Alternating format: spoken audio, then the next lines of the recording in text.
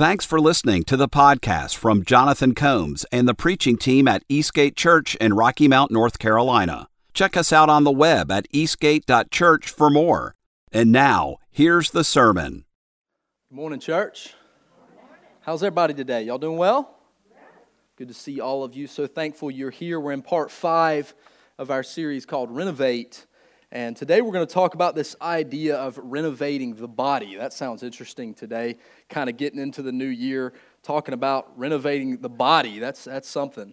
And we've been dealing with this idea out of Proverbs, which has kind of been the series theme, if you will, of this whole series. That's Proverbs 4. It says, "Keep your heart with all vigilance, for from it flow the springs of life. And so this is the sense that we're renovating our body, renovating our heart, our mind, our soul, our strength. That's what we're digging into. And our hearts are certainly that control center of everything we do. But then the body is where all of the impact happens. The decisions are made in our mind and our heart, but then the body does. Willard in his book writes this, in his book Renovation of the Heart. He says, "For good or for evil, the body lies right at the center of the spiritual life.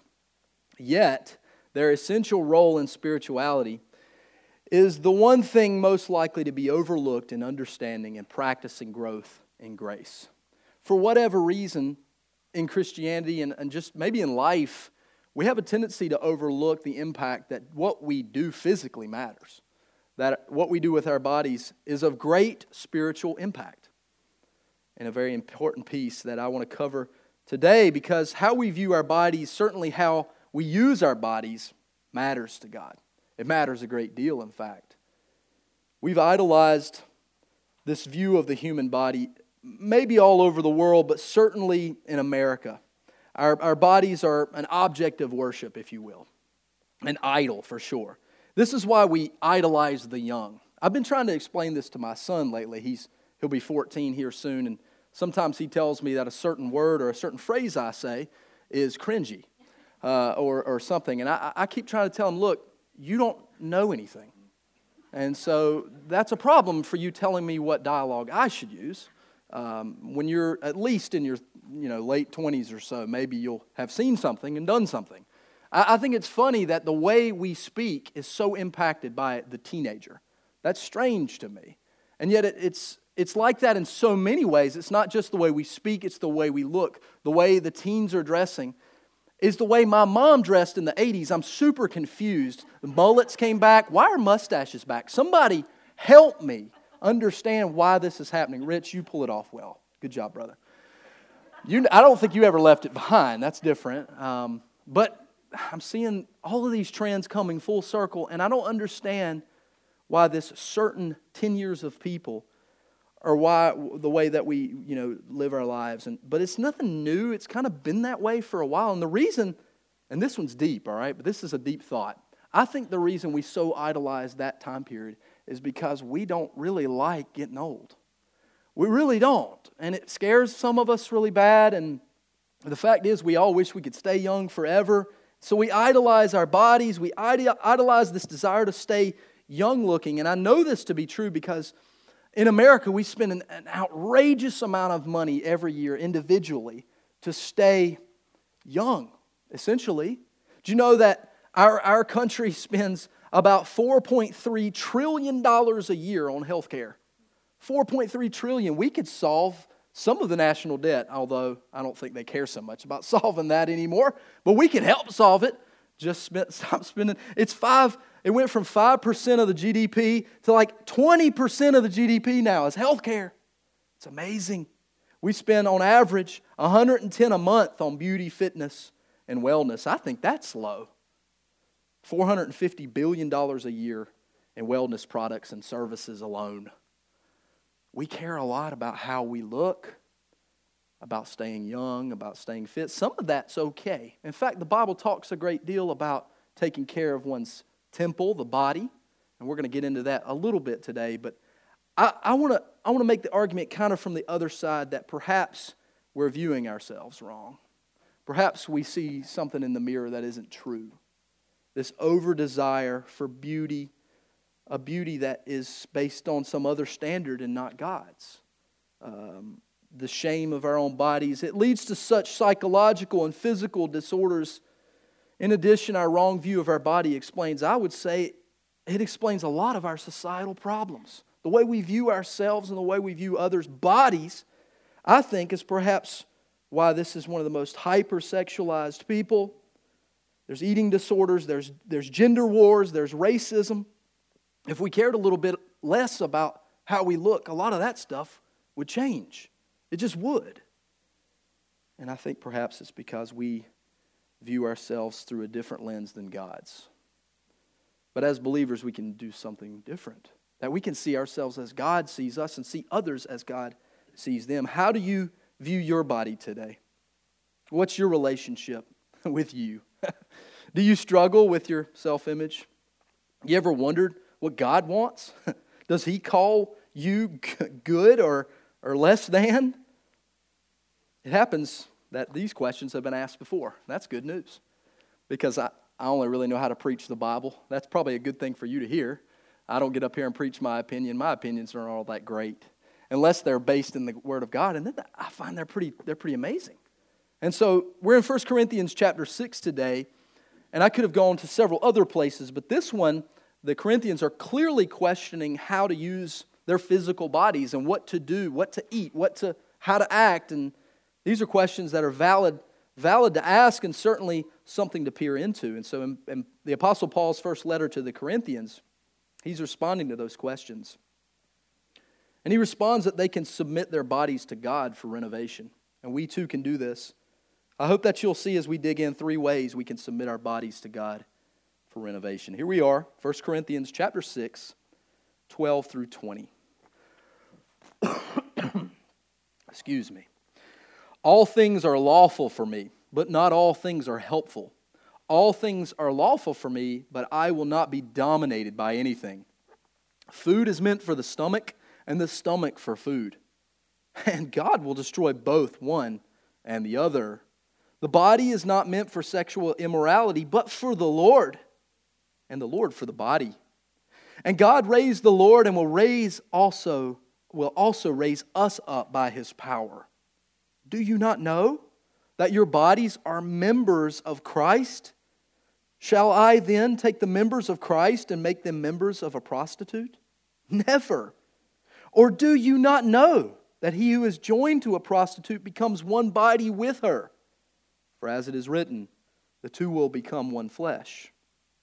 But he who is joined to the Lord becomes one spirit with Him. Flee from sexual immorality. Every other sin a person commits is outside the body, but the sexually immoral person sins against his own body. Or do you not know that your body is a temple of the Holy Spirit within you, whom you have from God? You are not your own. You were bought with a price. So glorify God in your body. God bless the reading of His Word. Amen. Now this passage seems somewhat specific, but I want to challenge you that it's pretty broad. It's broadly about how to use our flesh, our bodies, this suit, the human body. How do we submit our bodies to God for renovation? The first is this: give your body wholly to God's purpose. Give it wholly to God's purpose. I would challenge you that this is certainly about the body, because the word body, which in the Greek is the word soma, is in here 7 times. It's definitely an emphasis in this passage. It's the nature of their questioning is, what do we do now? We've been saved and sanctified. How do we live? What should we eat? How do we even worship? And it sounds very much about this sexual immorality, and there's a reason for that, and I'm going to get into that. But it's much broader, this idea that we are God's and He is for us, and we should be living according to His purpose. This is why he begins with a phrase. Now, this isn't Paul that you'll notice if you've got your Bibles. I'm not sure if it showed up this way on the screen, but you notice these things were in quotations. All things are lawful for me. This is perhaps a quote of the day, something they were saying in Greek culture. Perhaps even something they were starting to say in the church, because there is a nugget of truth in that in Christ Jesus we have been set free. We are no longer in bondage. We are certainly not in bondage to the law. However, Jesus also said, I came not to abolish the law, but to fulfill it. So there's this interesting balance in where our faith should also be faithful. Our faith should also produce good works. So it's a balancing act. And so they're trying to understand this. This is the first century. Christianity is just starting to happen. There's a lot of questions. And so they're hearing this theme. All things are lawful. So why don't I just do whatever I want? Whatever feels right. Whatever I like. And yet, there's a problem with that because so much of what we have desires for is not according to God. In fact, this is why he writes in two different ways. All things are lawful for me, two different times, but there's two different ways to think about that. First of all, not everything I do is helpful. The word there, helpful, could be profitable. Some versions say profitable or expedient. Some say beneficial. So when I think to do something, how does this benefit me? I'm not under the law, but I'm under grace. That's true, but I should question my decisions based on whether or not they're advantageous to me or to the gospel. These things are deeply connected. If I make the decision to go out and get completely drunk and everybody sees me, what will that do to my witness? It'll do something. It makes an impact, and perhaps it'll make you sick. That's not good for your body. That's just one example. If I make the decision to stay up, and this would be something I choose all the time, and I'm foolish in this way at times, that after I get all the kids in bed, I'm an introvert by nature, I need some time to decompress. Sometimes, I don't know if it's my mind or my body, but one of them says, you know what, you should decompress till about 2 in the morning, which is foolishness, and I pay for it the next day. Because I'm an adult now. I can't just choose tomorrow to not adult. So I got to get up. I got to get my kids to school. I got to get to work. And I'm exhausted because I made a foolish choice. Sure, that's lawful. Sure, that's fine. It's not even sinful in that way. However, is it helpful? Is it beneficial? I could plug and play so many different things that I do in life and go, is that helpful, what I'm doing there? I'm borderline addicted to Pepsi, y'all. I mean, it's kind of bad. And I've tried to fight it off, right? I get those caffeine headaches really bad. That's not helpful. I know it. Every time I take a sip, I'm like, this is literally full of, there's nothing in here that's good for me. Isn't that weird that we would continue to choose to drink or eat things that we know, there's nothing about this that's good. Other than that, it tastes good. And it sends some kind of signal to my brain that goes,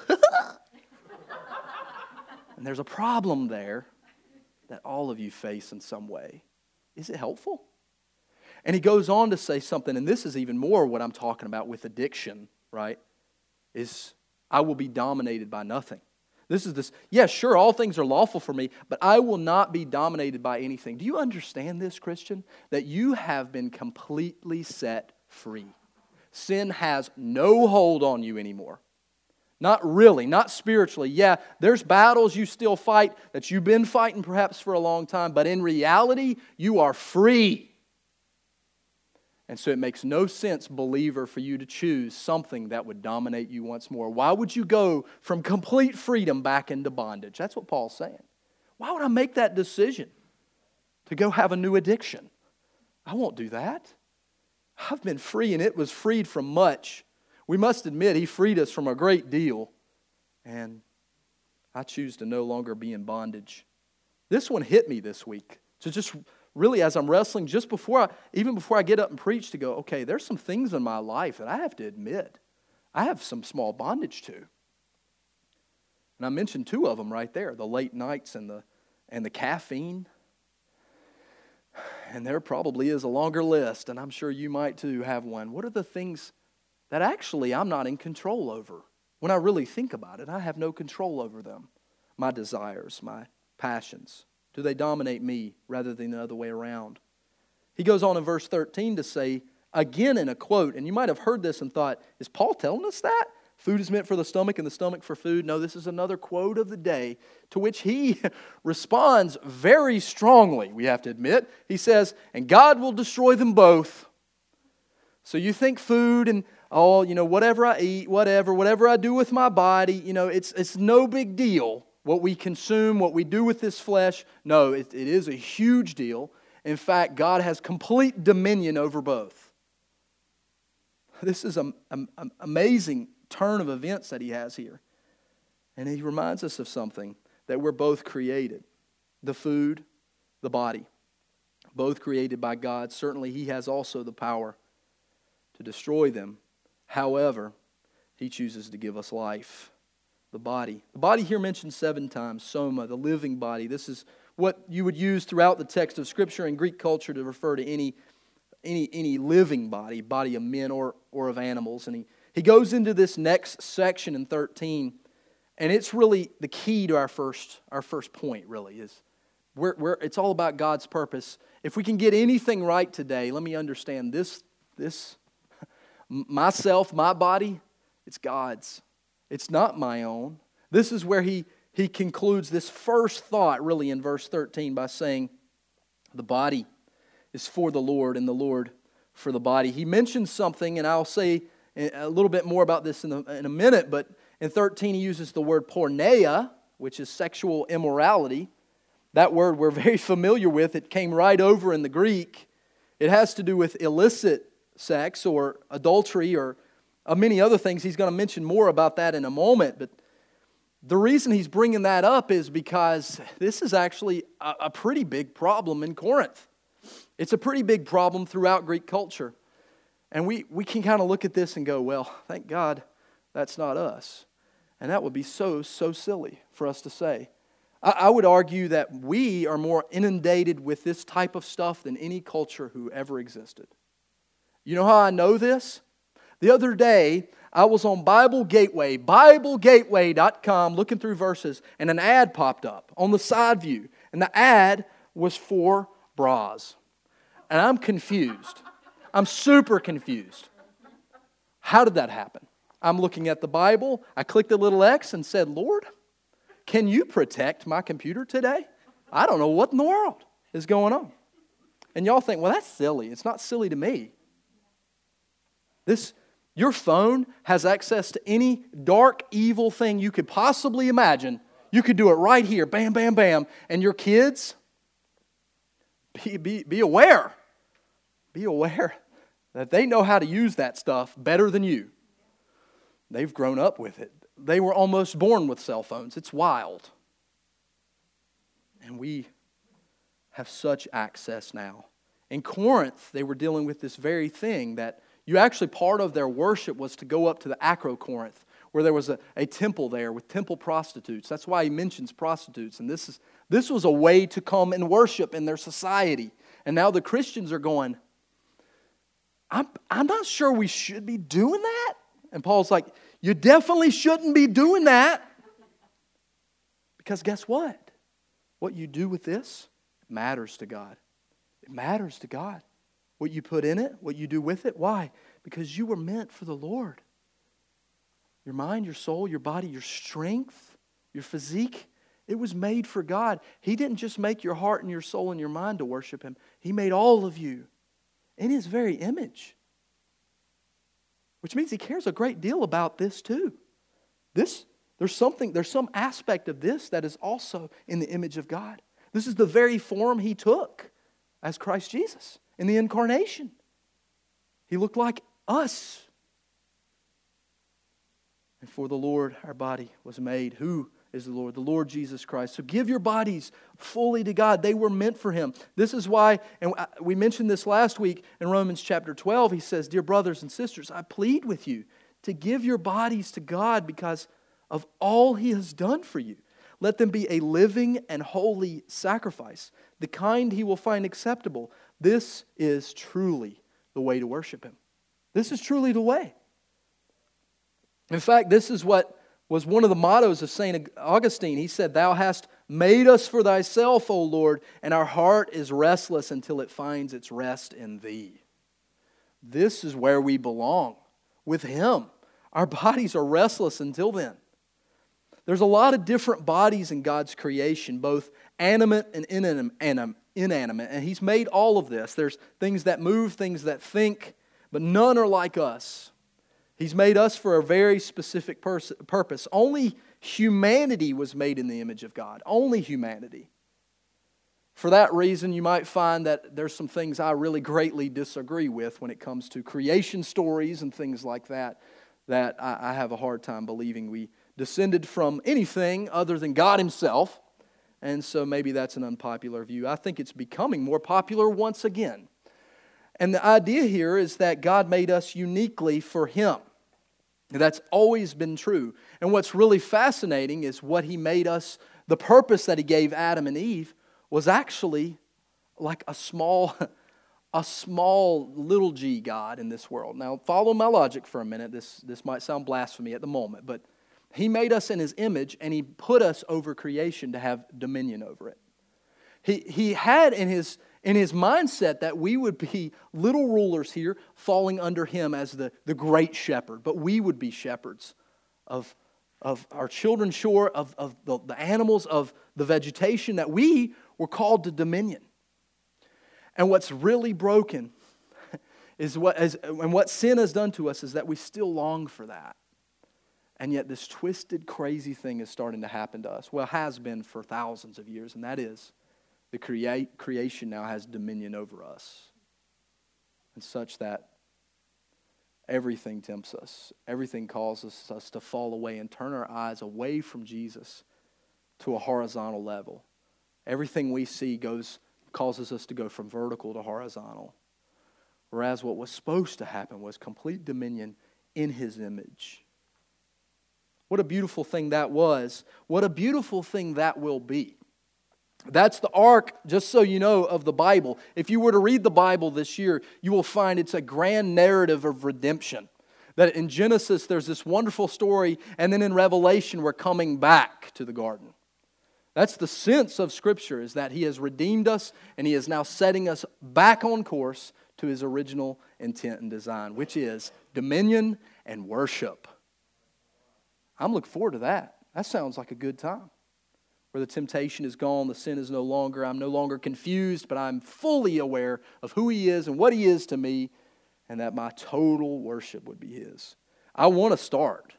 I think that's the key to what Paul's saying here is we can begin now. Yeah, we're never going to fully overcome everything on this side of heaven, but we start. The kingdom of heaven is near. Surrender. Give your body to God. Ask God to take charge of each part. Your mouth. Some of y'all have a mouth that's completely out of control. That's a good starting point. James talks a great deal about this. He says it's like a rudder. It's like the bit of a horse. It causes you to go different places. It causes people, certainly, to think a certain way of you. Christian, I'm going to just challenge you. I don't think you should be the dirty joke factory. If that's you, if you like to make people laugh, you can do it without being nasty. I do it all the time. Most of the time I make people laugh when I don't mean to, when I'm just doing something that hurts me or is foolish. You can do that. Follow my lead. Self-deprecating humor is very, very effective. Just pick on you. People love it. Control of the mouth. Control of the eyes.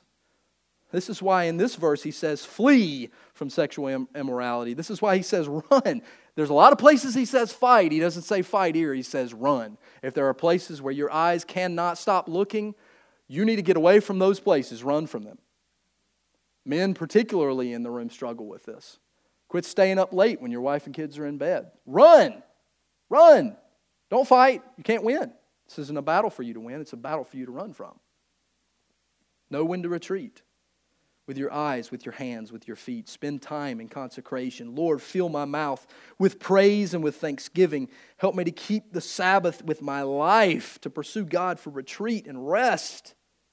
And here's the next way. The next way to submit. Recognize the spiritual significance of your body. It's for His purpose, and it is spiritually significant. It is a big deal. This is where he spends this middle section, which is a challenging bite. We have to admit, in verse 14 through 17, he mentions the resurrection here,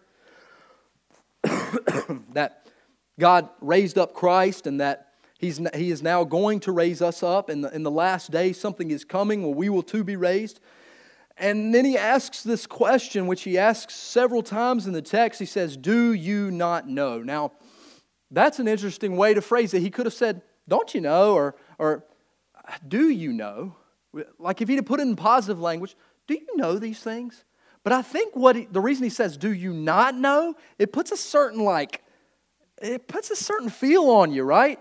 Like as Christian, Corinthian church here in Rocky Mount, North Carolina, do you not know that you probably shouldn't hang out with prostitutes? Doesn't that sound different than, do you know that you shouldn't hang out with prostitutes? That's more like, oh yeah, I know that now. No, you already knew, and this is the very idea of the Holy Spirit here. Is part of what it does in us is conviction.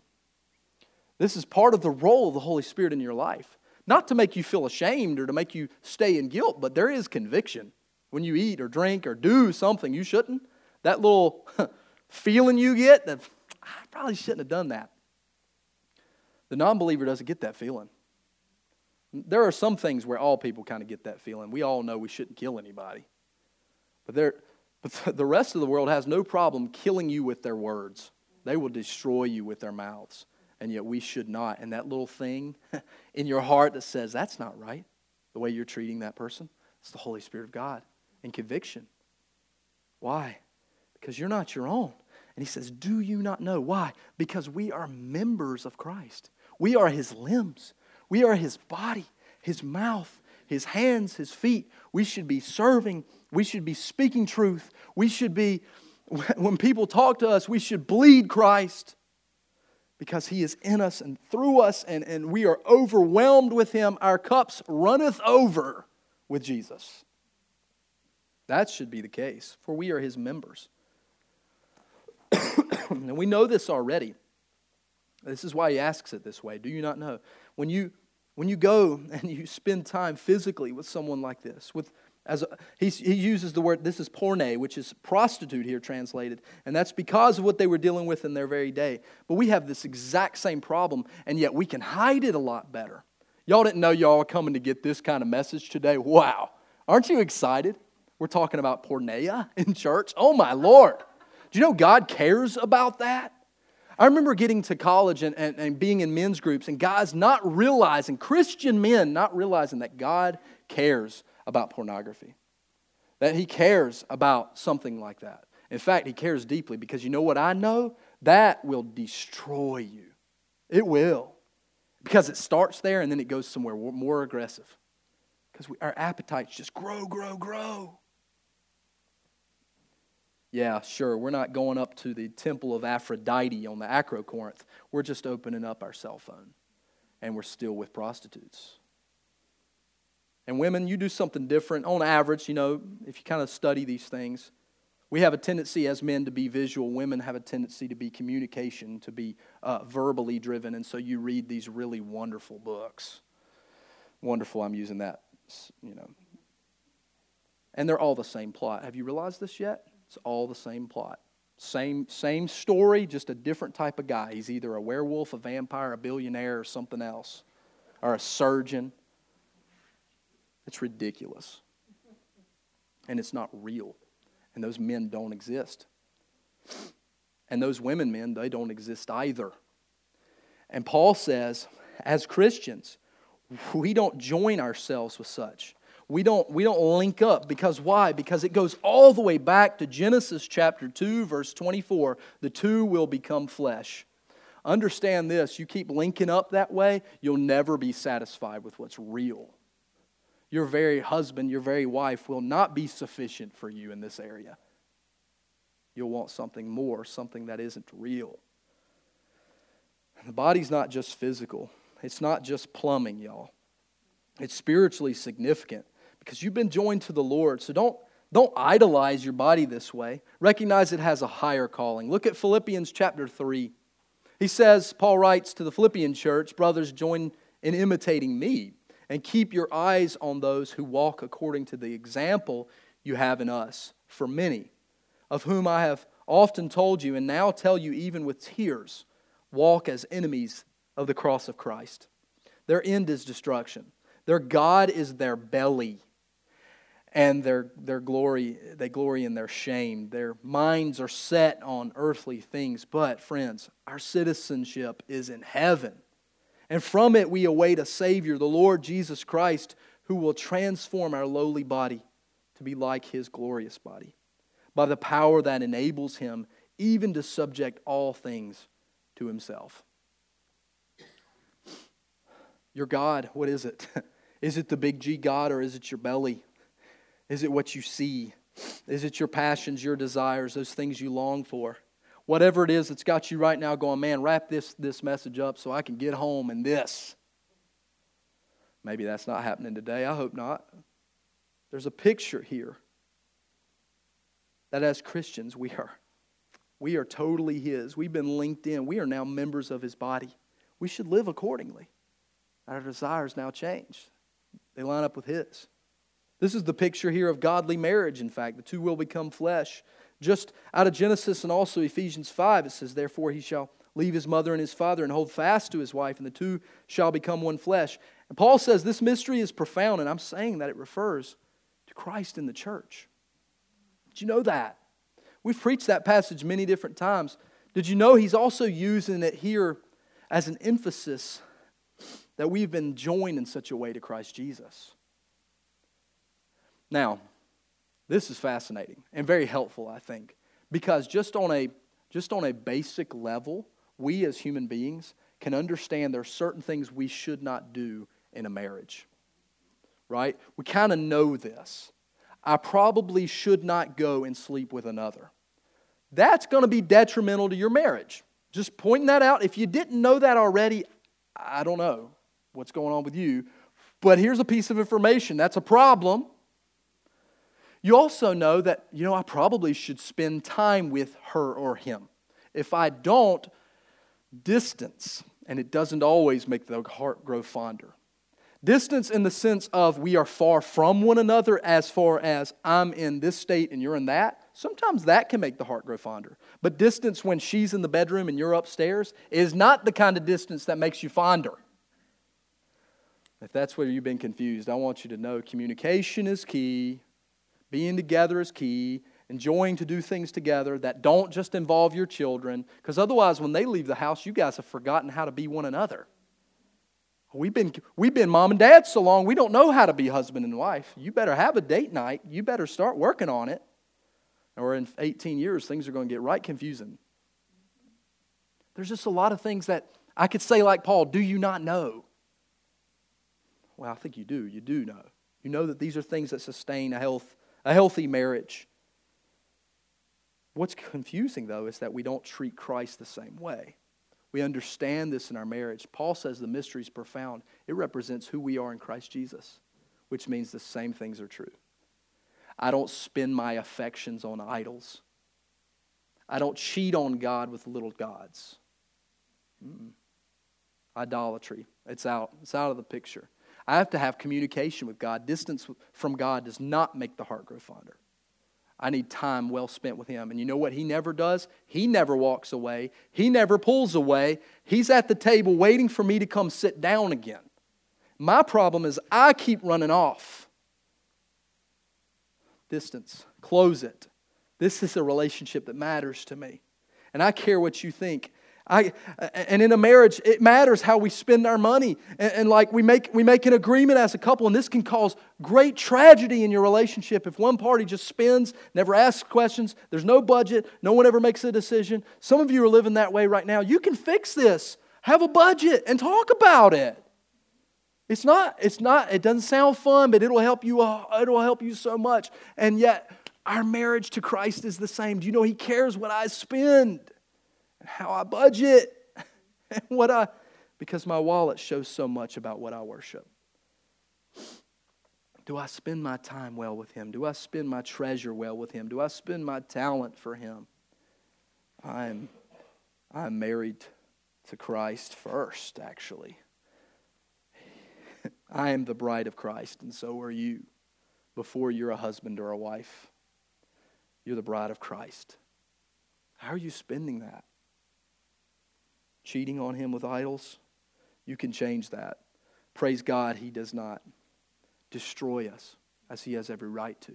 Instead, He saves us and is calling. You feel it now, don't you? Him calling, beckoning you, come back to the table. Here's the third way. to submit to God with our bodies.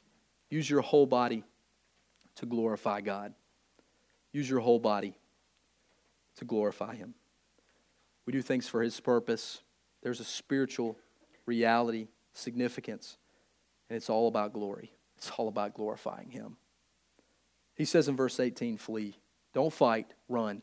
Some enemies we stand against. If you look at Ephesians chapter 6:11, he'll talk there about standing firm against the schemes of the devil. He'll talk in other places. The Scriptures will talk in many places about fighting and standing firm. This isn't that place. Here, flee. Run. Retreat.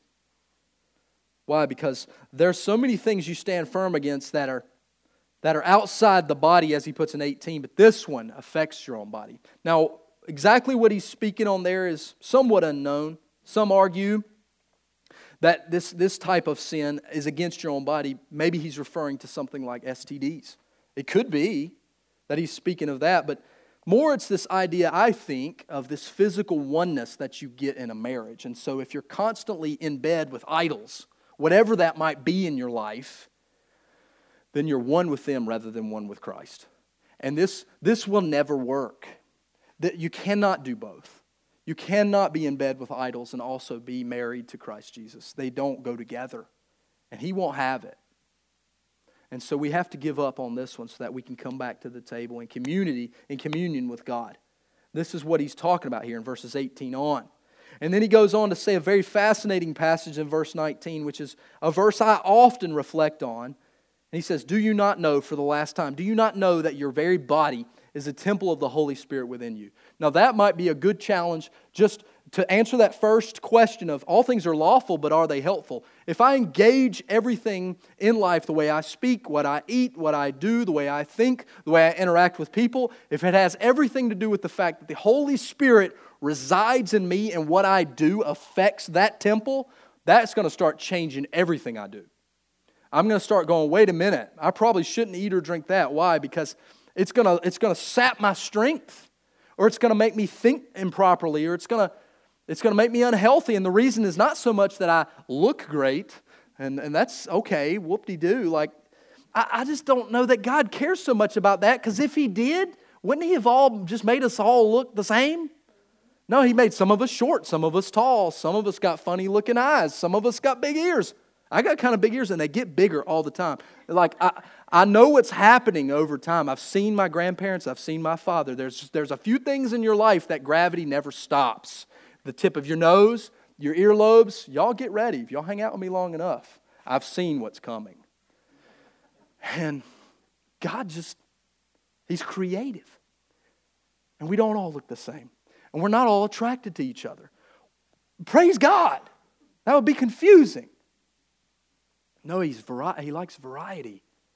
And He did all this on purpose. And if that's true, then what is beauty? Beauty is knowing who I am, what I am in Christ Jesus.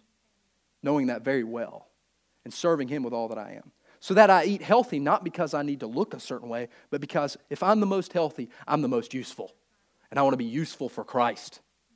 If I go to the gym, it's not so that everybody can see me in there like that. It's because I don't want to just decline to the point where I can't do what I need to do for the gospel. So it's okay. These are all good things. I'm just asking you why. What is your motivation? If it's something other than Christ, then the motivation is not right. And it's not sustainable.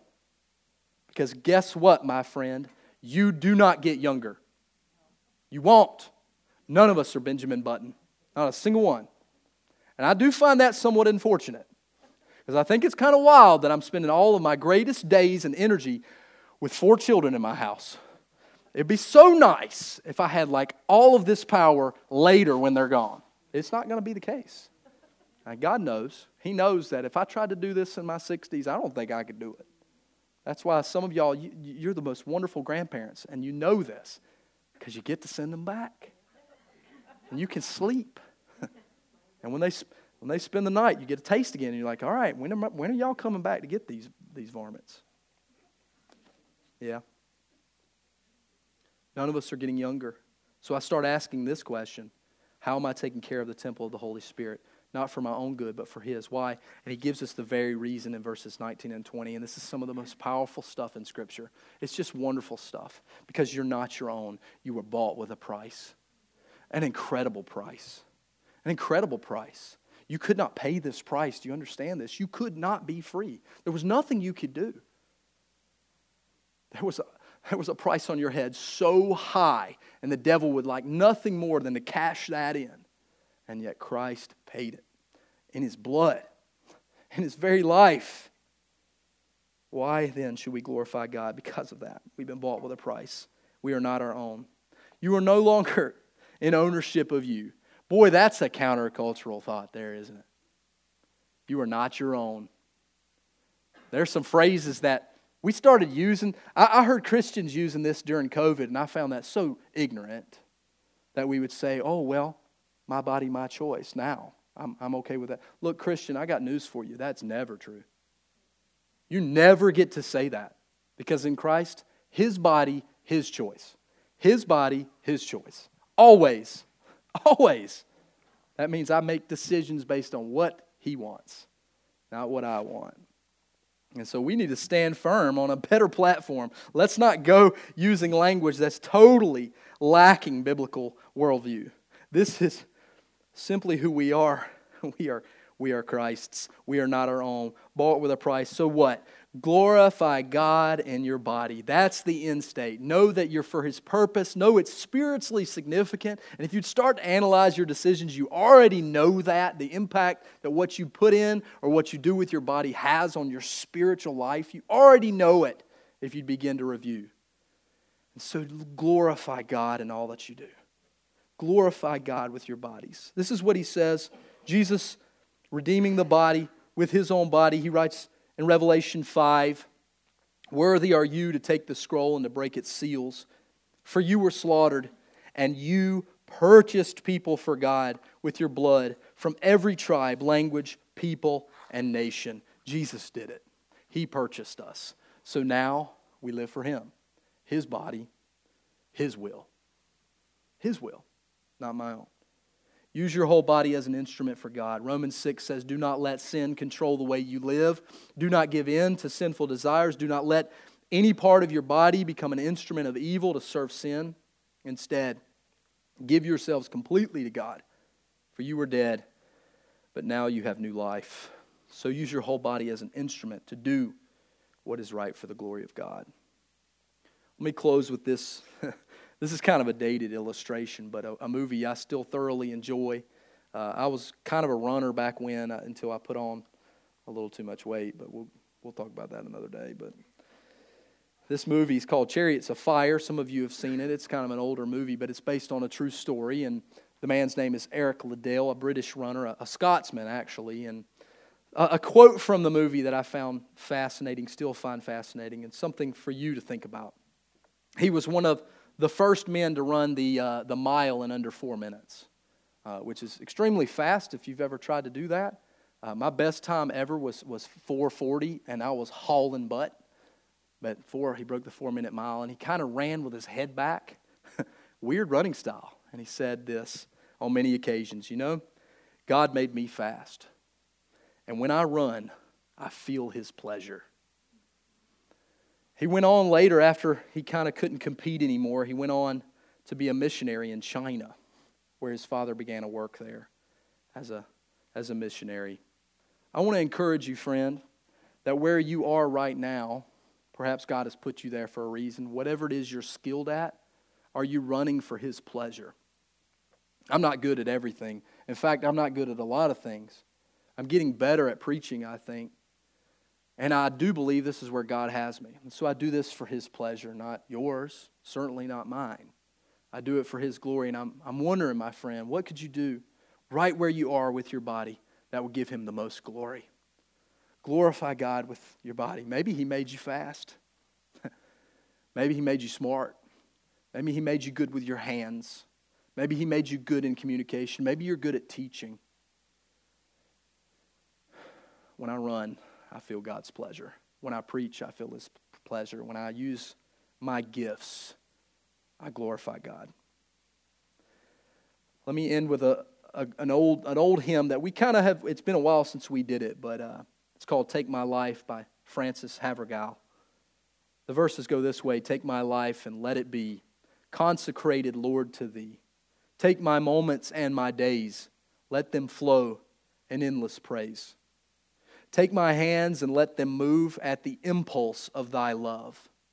Take my feet and let them be swift and beautiful for thee. Take my voice and let me sing always only for my King. Take my lips and let them be filled with messages from thee. Take my will and make it thine. It shall be no longer mine.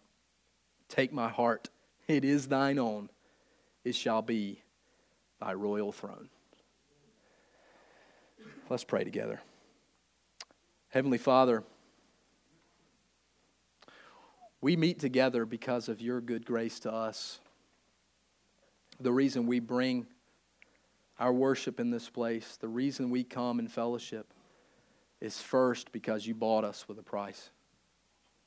The reason we do this is because, God, you loved us first. There is no church apart from the cross. There is no church apart from your resurrection, Lord Jesus, and we know that. And let me first of all just say I'm grateful for that, God. The calling that you put on each and every one of our lives, it comes first from that source, that God, you loved us, you died for us, you purchased us with your blood, took on incredible difficulty for us that we could be free, that we could be truly free. And God, I admit, so very few of us understand how free we really are. Because we make daily decisions, Lord, and we confess them to you right now. We make daily decisions that put us back in bondage. Bondage perhaps to our just most basic needs, so we overeat. Our most basic desires, so we stay up later than we should, so we drink and eat things that actually are no good for us because we have a poor understanding, or at least a lack of motivation. There's so many things, God, that master us rather than the other way around. We don't have dominion when things have dominion over us. God, I'm asking for you to do something powerful in each and every one of our lives, and mine too. Would you help us to see how free we really are? To no longer put ourselves in bondage. That we could be fully free, mind, body, soul, strength. We could be fully free to serve you and worship you and glorify you. That's what you've made us for. Ultimately for worship. God, let us, as Paul once wrote, throw off everything that so easily entangles, that we can run this race and run it fast for your good pleasure. God, do that in us.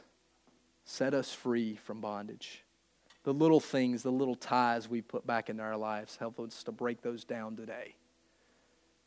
And God, I pray this week that as we are free, we would love you and serve you in our utmost and our best.